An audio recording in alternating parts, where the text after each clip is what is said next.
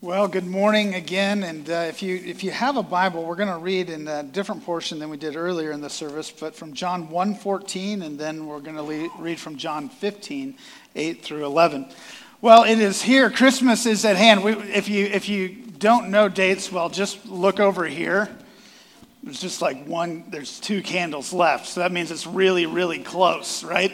And so I'm going to give you some advice this morning. If you want it, take it for what you will. I wouldn't go to Belden today. I think that's a mistake.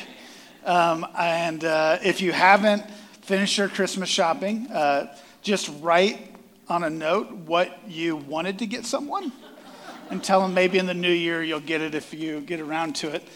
I do that to my children. And so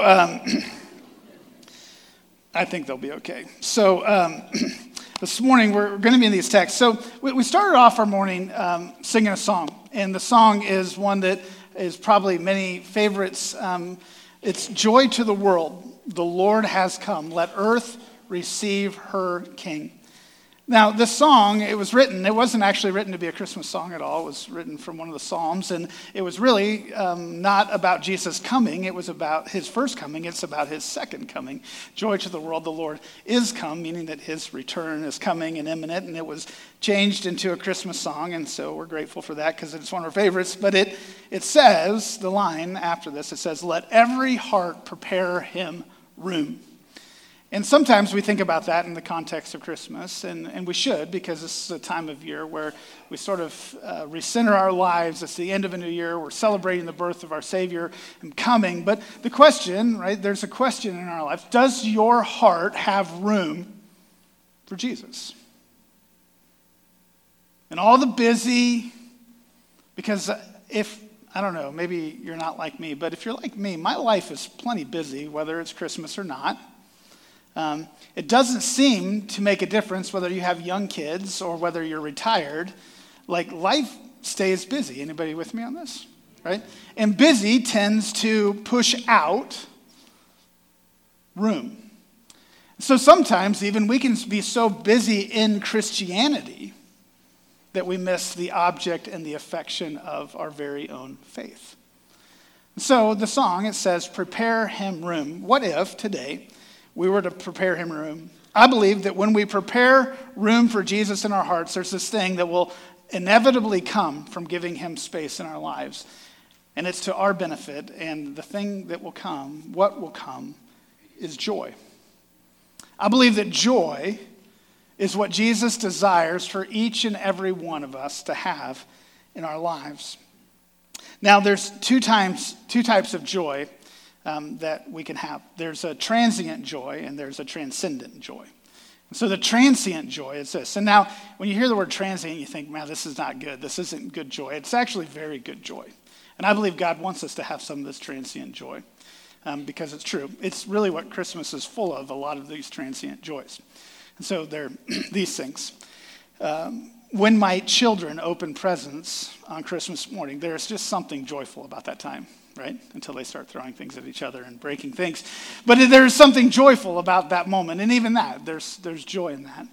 It's seeing a loved one that you haven't seen in a long time. There's a joy in that. There's a joy in sitting around a table telling stories of the past and the funny things you've done, like the summer you knocked your brother out 3 times on accident. And these types of things that we do at Christmas time, maybe not common to you, but these things that happen in our lives, there's joy in this. There's joy to be found in life. I don't know if you've ate a good steak lately, but there's just something joy of just a piece of meat and me, right? There's just something joyful about that. And so there's a transient joy, and there's nothing necessarily wrong with that, but it's not where joy will ultimately be found. Because all of the things that we find those joys in are passing. Even as I said, some of them. For some of you, some of those things are already fleeting in your life, and you don't quite know how to grab a hold of where am I going to find joy. Now, the struggle with transient joy is we try to make it ultimate joy. And so we try to create all these spaces and these things in life that if I do this, I'll find joy. And if I do that, I'll find joy. If I go there, I will find joy. This and that and the other. But I believe what the Christmas story, I believe what the story of Jesus, I believe the gospel, I believe the good news, it's a declaration of a transcending joy. A transcending joy that no matter what the circumstance, what the situation, whether the transient joys have all gone or they're all at hand, there's a joy that can cut through the middle of all of these. So where we tend to struggle with this is we tend to deal with Jesus too abstractly. We tend to put him at a distance from our lives. And so for some, right, little baby Jesus in a manger, it's good enough for me. Because I don't want him to impose on anything else in my life. And so I'm going to keep him kind of in his quaint place where he's not the lion and the lamb. I want to keep him in this kind of corner of my life. And so another way that we might do that is Sunday mornings might be this great place. We just want to keep Jesus like one morning a week, because more than that would be a little bit overwhelming in my life. So sometimes we deal with Jesus a little too abstractly. And this kind of common way that when we deal with him abstractly, we tend to not prepare him room in our lives to experience the fullness of his transcending joy in our life. So I believe, again, that he desires his transcending joy in your life. I believe he desires it in my life. I believe he wants us to be a people filled with joy today, tomorrow, the next day, month, year, and one day, forever, when we see him face to face. Jesus came so that we could have a present joy in our present struggle and a future joy in our future reality. And say that again. Jesus came so that we could have a present joy in our present reality, in our present struggle, and a future joy in our future reality. So let's this morning stand together and read John 1:14, and then we'll also read John 15, 8 through 11. John 1:14 reads,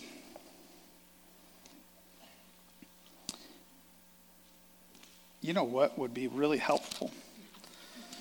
This morning has been a really weird morning. Micah, would you agree with that? It's like nothing's going right. Even the preacher's Bible's marked in the wrong spot. So somebody's playing a joke on me today. All right. John 1:14 reads, "And the Word became flesh and dwelt among us, and we have seen his glory, glory as of the only Son from the Father." Listen to these words. Full. He came full of grace and truth. And then John 15, verses 8 through 12, I believe, that reads, 8 through 11, reads, "By this my Father is glorified, that you bear much fruit, and so prove to be my disciples. As the Father has loved me, so have I loved you. Abide in my love. If you keep my commandments, you will abide in my love, just as I have kept my Father's commandments and abide in his love." This is a verse we're going to focus on, verse 11. "These things I have spoken to you, that my joy may be in you, and that your joy may be full." Father, would you help us today to understand your desire and the possibilities through the spoken word that you have given us, that your joy might be in us, and that our joy might be full in you. Lord, reveal to us in greater ways what this might mean and how we might pursue it. And Lord, use me to any end you desire to do that. I ask in your name, Jesus. Amen. You may be seated.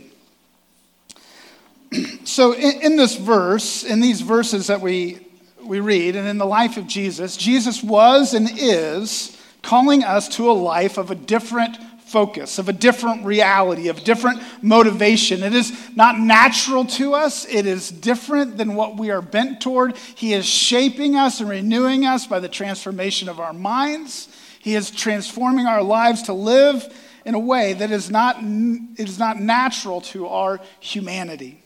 And so in this, he's calling us to, again, a different focus, a different reality, a different motivation that what we are aware of, one that is keenly aware of who he is, his life, his ministry, his death, his resurrection, the fullness of the reality that he lives today. And so just simply to say it like this, Jesus was born, he lived.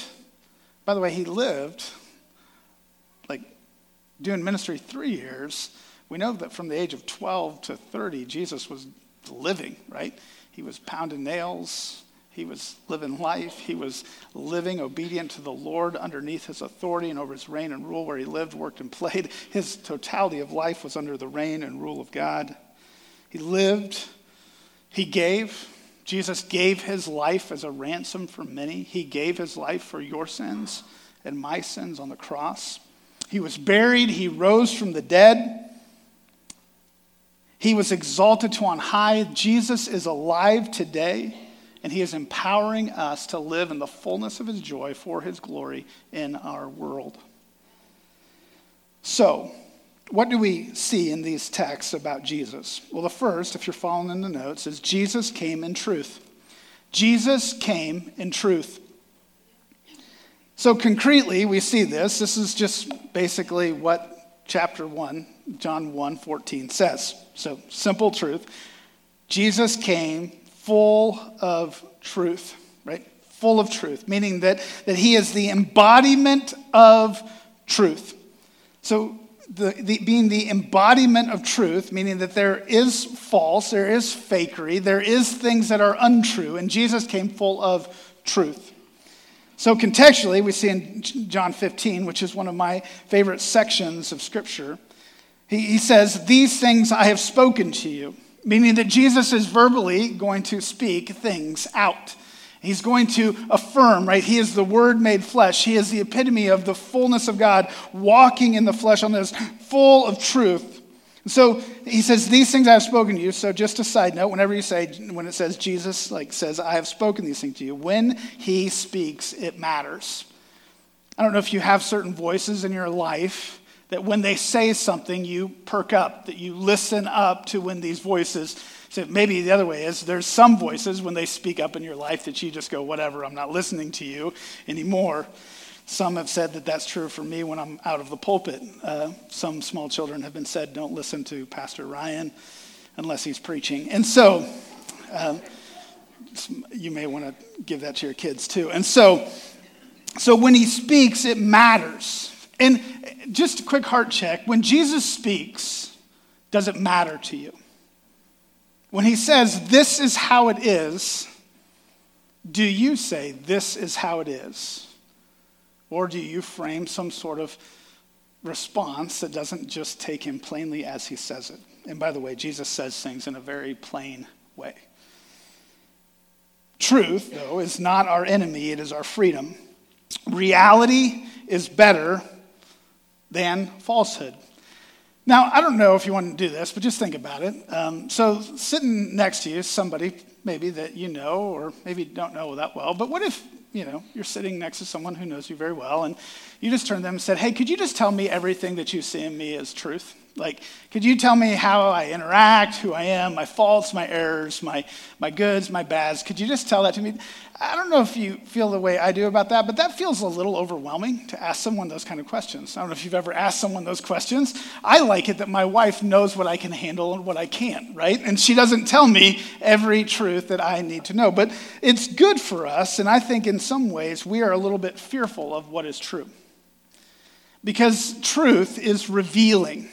It shows flaws and errors and things that we don't necessarily want exposed. And so what we do is sort of this perpetual living of forgetting about it and hope it goes away. Anybody just want to be honest for a minute today? Raise your hand if you just kind of just want to forget about some falsehoods, errors in your life and just hope they go away. Raise your hand, anybody in the room? All right. You're far worse off than I thought. So, that was a trick. No. All right. No, reality is better. Reality is better, and Jesus reveals what is truly real in life. So there's a question, and the question is, what is this truth? Who is it? Where is it? Well, simple in big terms, truth is held by God and God alone. Truth is held by God and God alone. On all subjects, God is authoritative. On everything, he is supreme. Any subject in school, any subject in higher education, any subject in regards to this world and to life, he is authoritative. Jesus embodies the fullness of this truth in life, and specifically in how he lives life under the authority of God. His very word, like the revelation of God to us, the Bible, is the fullness of truth, and it is a plumb line of how God has called us to live under his reign and authority. And any time that we divert from his word and truth and how we live is sin, and it's disregarding God and his ways that he has called for us to live. Whether it's in commission of going against it, or omission of just simply not doing the things that he has said that we ought to do. So truth is our avenue, though, to joy. So the context of John 15, let's look at this for a second. So John 15 is right before Jesus is going to go to the cross and die. In the verse 1 of John 15, he says it like this: I am the true vine, and my Father is the vine dresser. And so in this, what we see is there's this vine and branches that's going to go back and forth. John 15:5 is maybe the most commonly quoted verse out of this section of Scripture. And it says it like this: I am the vine, you are the branches. Whoever abides in me, and I in him, he it is that bears much fruit. For apart from me, you can do nothing. So in this verse, Jesus is the vine, we are the branches. If we abide in the vine, we bear much fruit. We have nourishment, we have nutrition, we have joy, we have life, we have peace. But when we live our lives disconnected from the vine, we don't experience the fullness and the nourishment that only Jesus can provide. And so he says in this, apart from me, right, if you abide in me, you will bear much fruit. But apart from me, you can do nothing. And so there's nothing in life that we can do of good or of quality without being connected to the vine, the person of Jesus, to truth, to the fullness of who he is and what he has done. So in this verse where we find ourselves, he says, after this section, he says why he's saying this. Why is he saying that you must abide in me and I in you? And he's going to give other illustration and images about this principle. But the big principle is this, that if we abide in Jesus and in his love, we will bear fruit in life. If we do not abide in him, we will not bear fruit in life and love. Now, it doesn't matter if you're a businessman, if you are home with kids, if you're a missionary, if you're a pastor. This principle is true. You can do all kinds of profession and work without Jesus. Christiana, right? I mean, have you ever met a missionary that kind of has become disconnected from Jesus? I have. This isn't immune to anyone. It's to all people, anywhere you find yourself. We can begin to do things in our own strength and our own efforts. And with that, what does Jesus say? Will we be fruitful in our work? No, not at all, whether in ministry or life. So, Jesus concludes this, saying, these things I have spoken to you, that my joy may be in you. Jesus spoke these things into us so that we might have joy. So how does this come? I believe abiding, this is the big principle. There's a reciprocating abiding that happens in this passage. He says that if you abide in me, what happens? I will abide in me. And so there's reciprocating abiding. You and me and I and you. You and me and I and you. So when you go after Jesus, he's going to meet you there.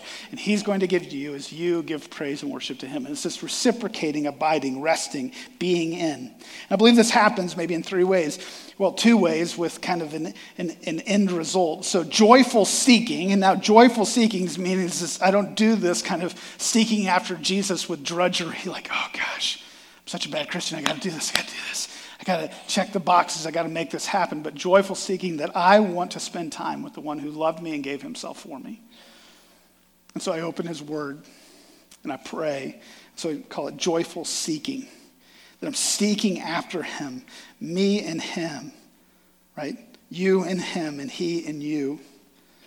And as you abide in him, I believe there's a second thing that happens, and maybe here's my word on it for abiding.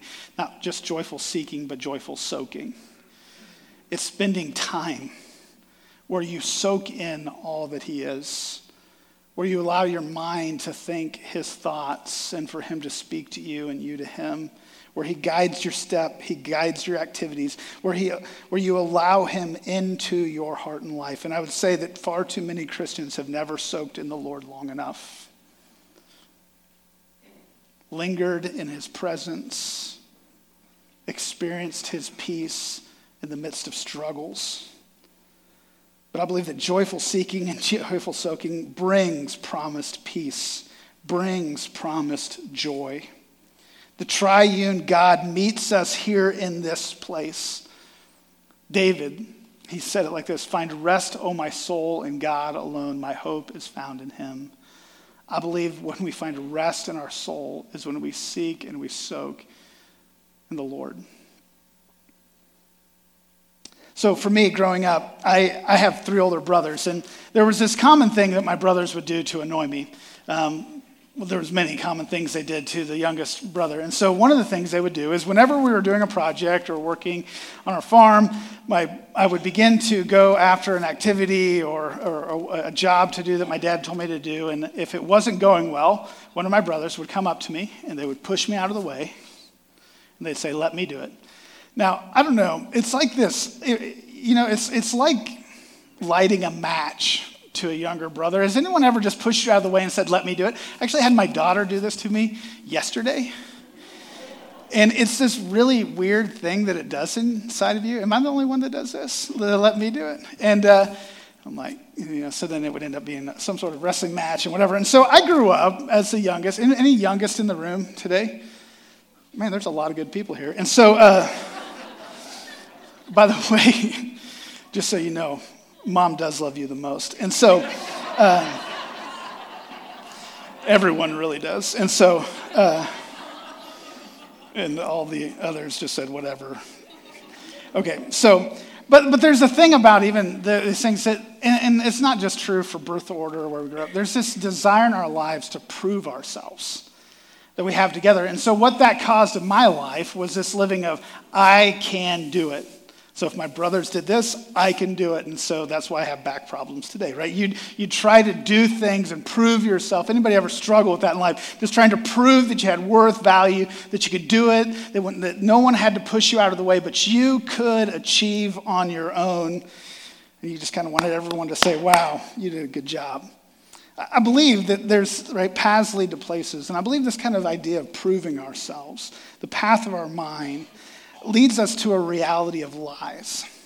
Because there's actually nothing, and I know that's like one side of like relationships and people, but it can translate to this thing that I have to prove myself to God. I have to prove myself in life. I have to prove my worth. I have to do and go after all these things in life. And so the paths of our mind leads us to a reality of lies that aren't true at all. The Bible doesn't say that you have to prove yourself to Jesus. The Bible just says you need to be in Jesus to be right with God. But what we'll tend to do in our Christian lives is we'll tend to have to prove ourselves. And what we do will show our merit, our worth, our value in him.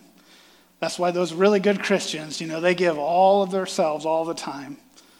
And then the really bad Christians, right, they just don't do much. And sometimes we put ourselves in the scale.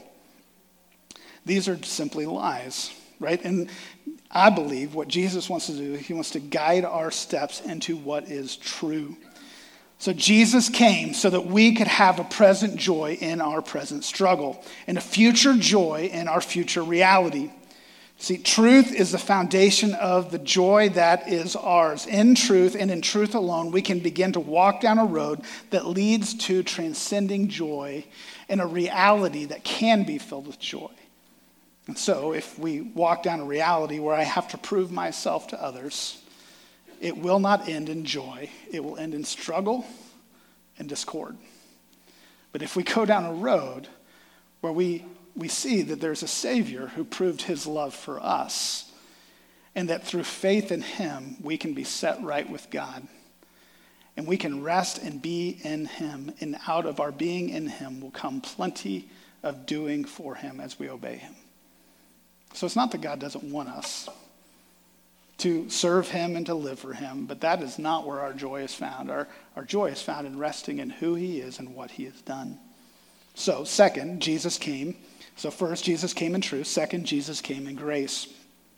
Jesus came in grace. So grace, Greek word is charis, mercy, loving kindness. Concretely, John 1:14, Jesus said it like this: I have come, right, full of grace and truth, full of grace.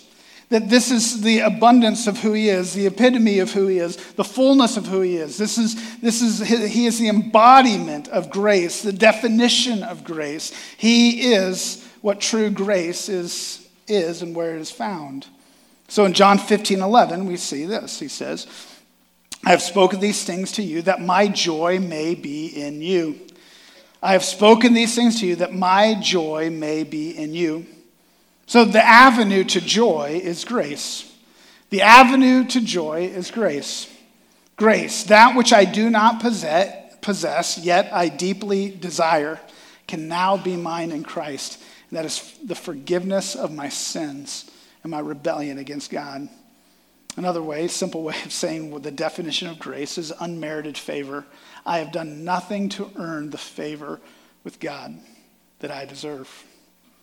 So, just side note on this, and this is like one of those moments if I could just get down close to everybody, we just look face to face.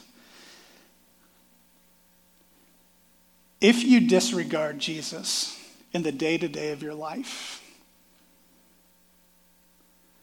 the reason you do isn't because you don't try hard enough. It's not because you just haven't done the right Bible study yet. You're unorganized. That's not it. The reason is you haven't seen his grace. You haven't seen how much God loved you. I believe that grace is the single motivating factor of the Christian life. And I'm not here today to beat anybody up on living it or not, or doing this or doing that. That's not what we do here. You see, I believe the unmerited favor of God on our lives through the person of Jesus is the sole motivating factor of the Christian life. And you can test me on this. Take this challenge. In the beginning of the new year, read all of Paul's letters. And as you read them, write what his emphasis was in every letter he wrote. Every letter he wrote, he was saying, get the gospel correct. Even the one that had almost nothing positive in it, Galatians. He was saying, you foolish Galatians, who has bewitched you that you've turned to another gospel? What he's saying is you have turned to works rather than grace. You don't see the fullness of who Jesus is and what he has done. Fix your eyes on him. See, Jesus came in grace.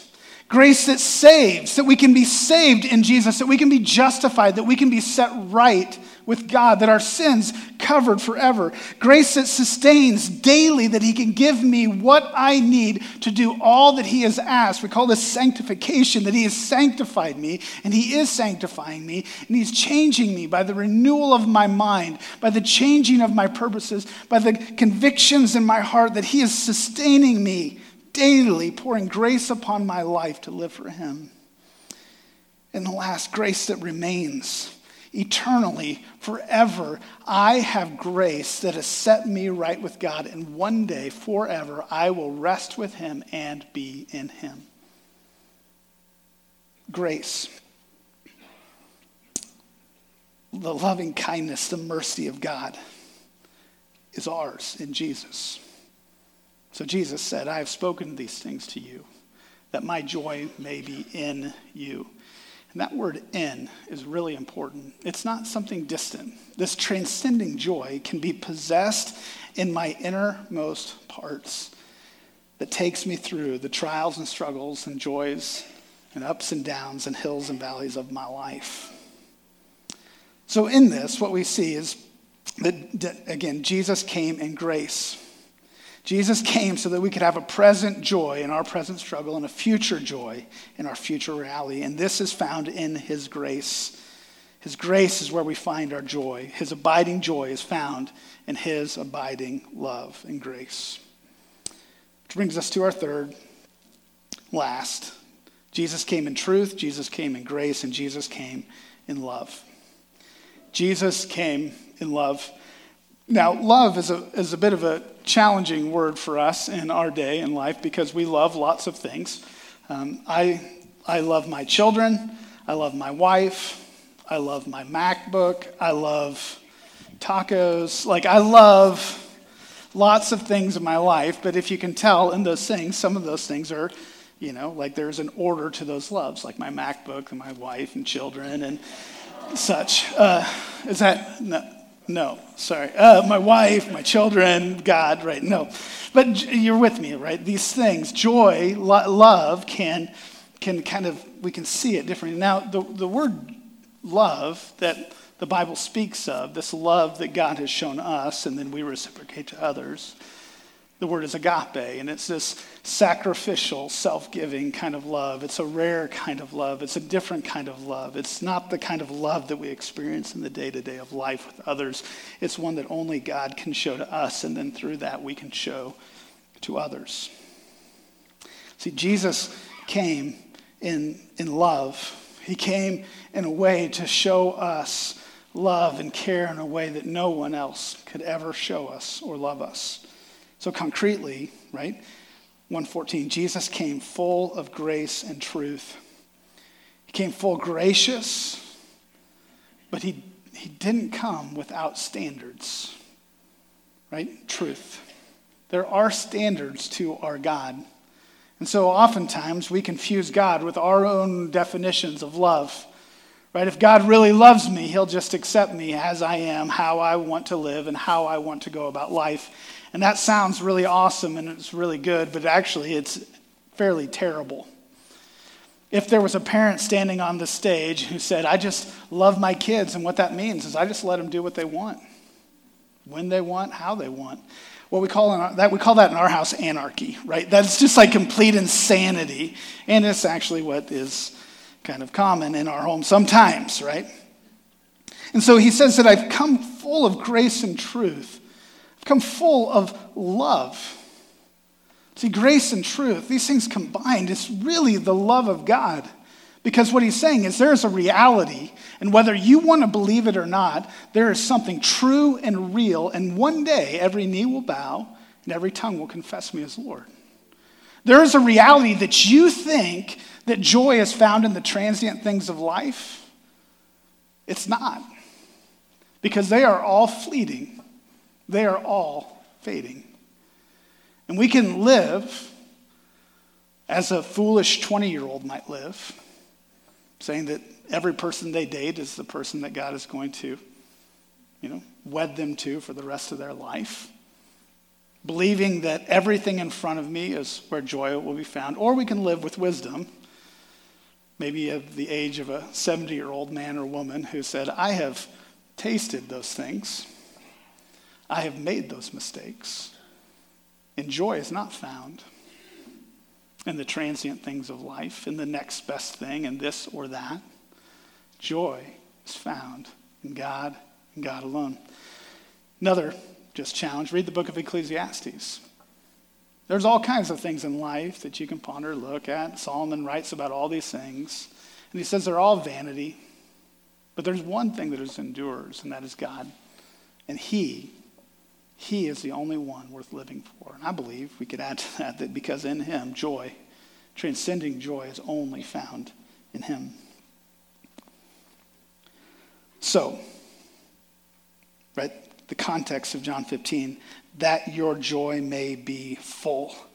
Right? He's not speaking of some sort of dollar store joy here. He's talking about the big dog, the good stuff, the real joy. Right? We're not talking we're going to Earth Fair here, right? We're going to the good places. A few weeks ago, my dad, he was irritated with some people in his life who are very frugal, and they have money, but yet they're frugal, and they make him do lots of work. And so after church on Sunday, my mom said, hey, we need to get some groceries. And he goes, what's the most expensive place we can get groceries? And she's like, why? And he goes, because I don't want to be one of those old frugal people that have money but doesn't spend it. So we're going to start buying the most expensive groceries just to prove in my own heart that I'm not going to be some stingy old man, right?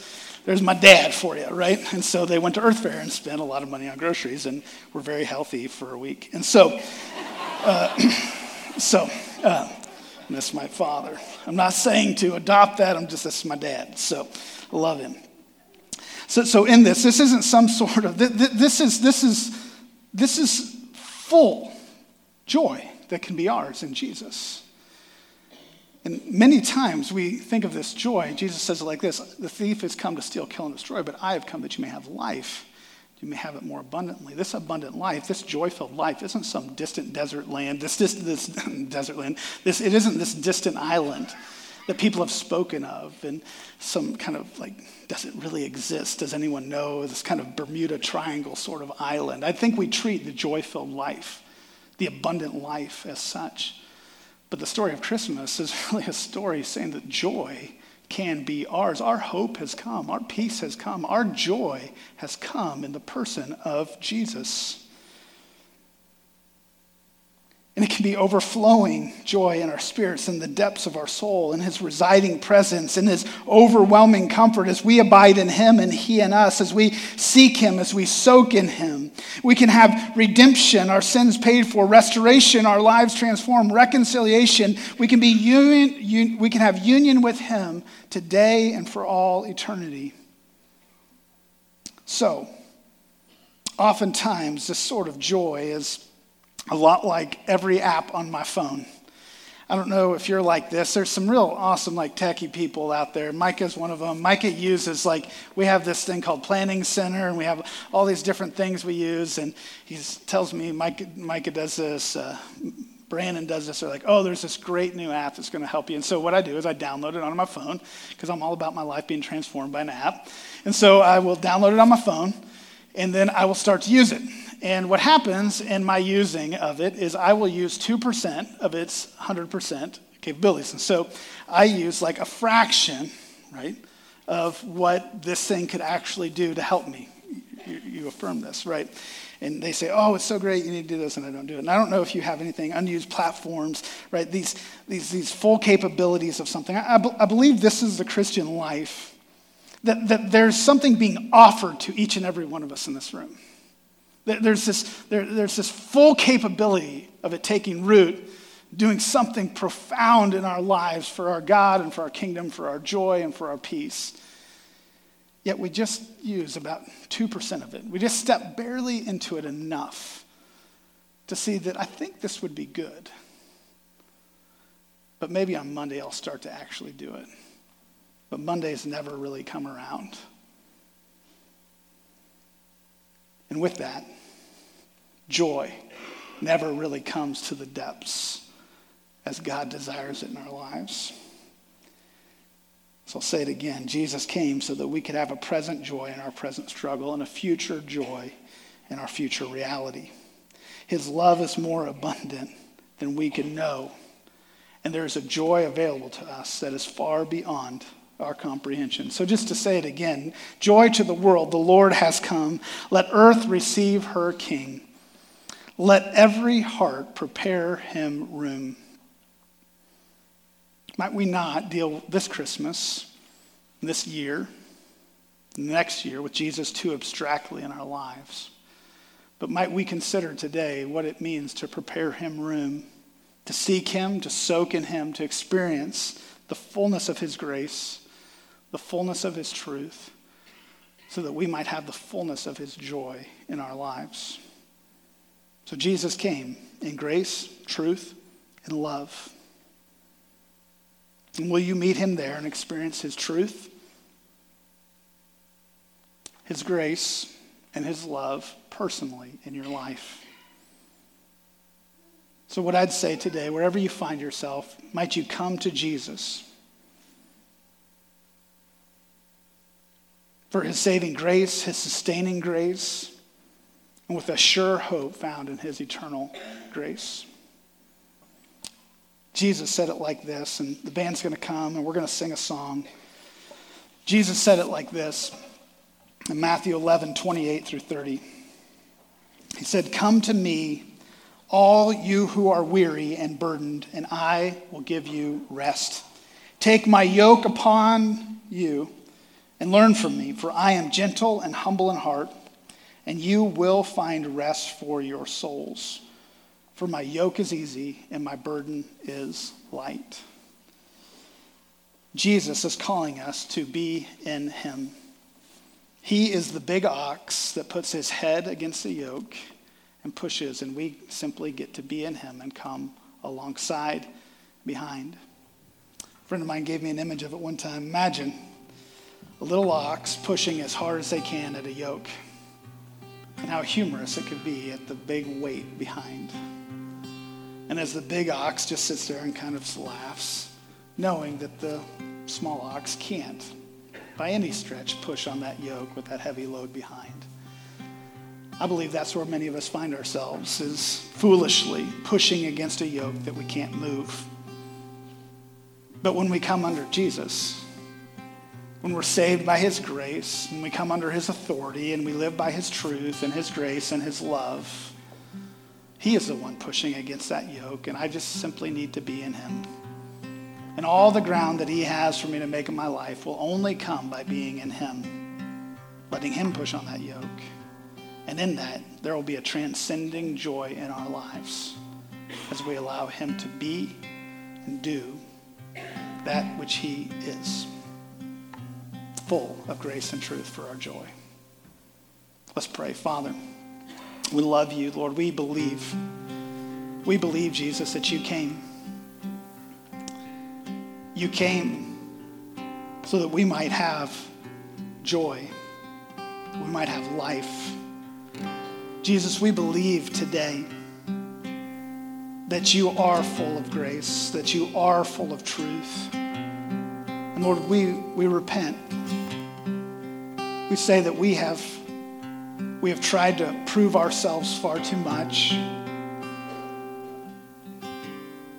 We have found joy far too firmly in the transient things of life. But Lord, we believe there's a transcending joy in you. That Jesus, you are full of truth. You have shown us how to live right with you, God, to live in a holy and a righteous way. You have shown us what it means to be motivated by your grace in our very own lives, to live in your love. So Jesus, wherever anybody in this room finds themselves, whether encouraged and affirmed in their pursuit and joy in you,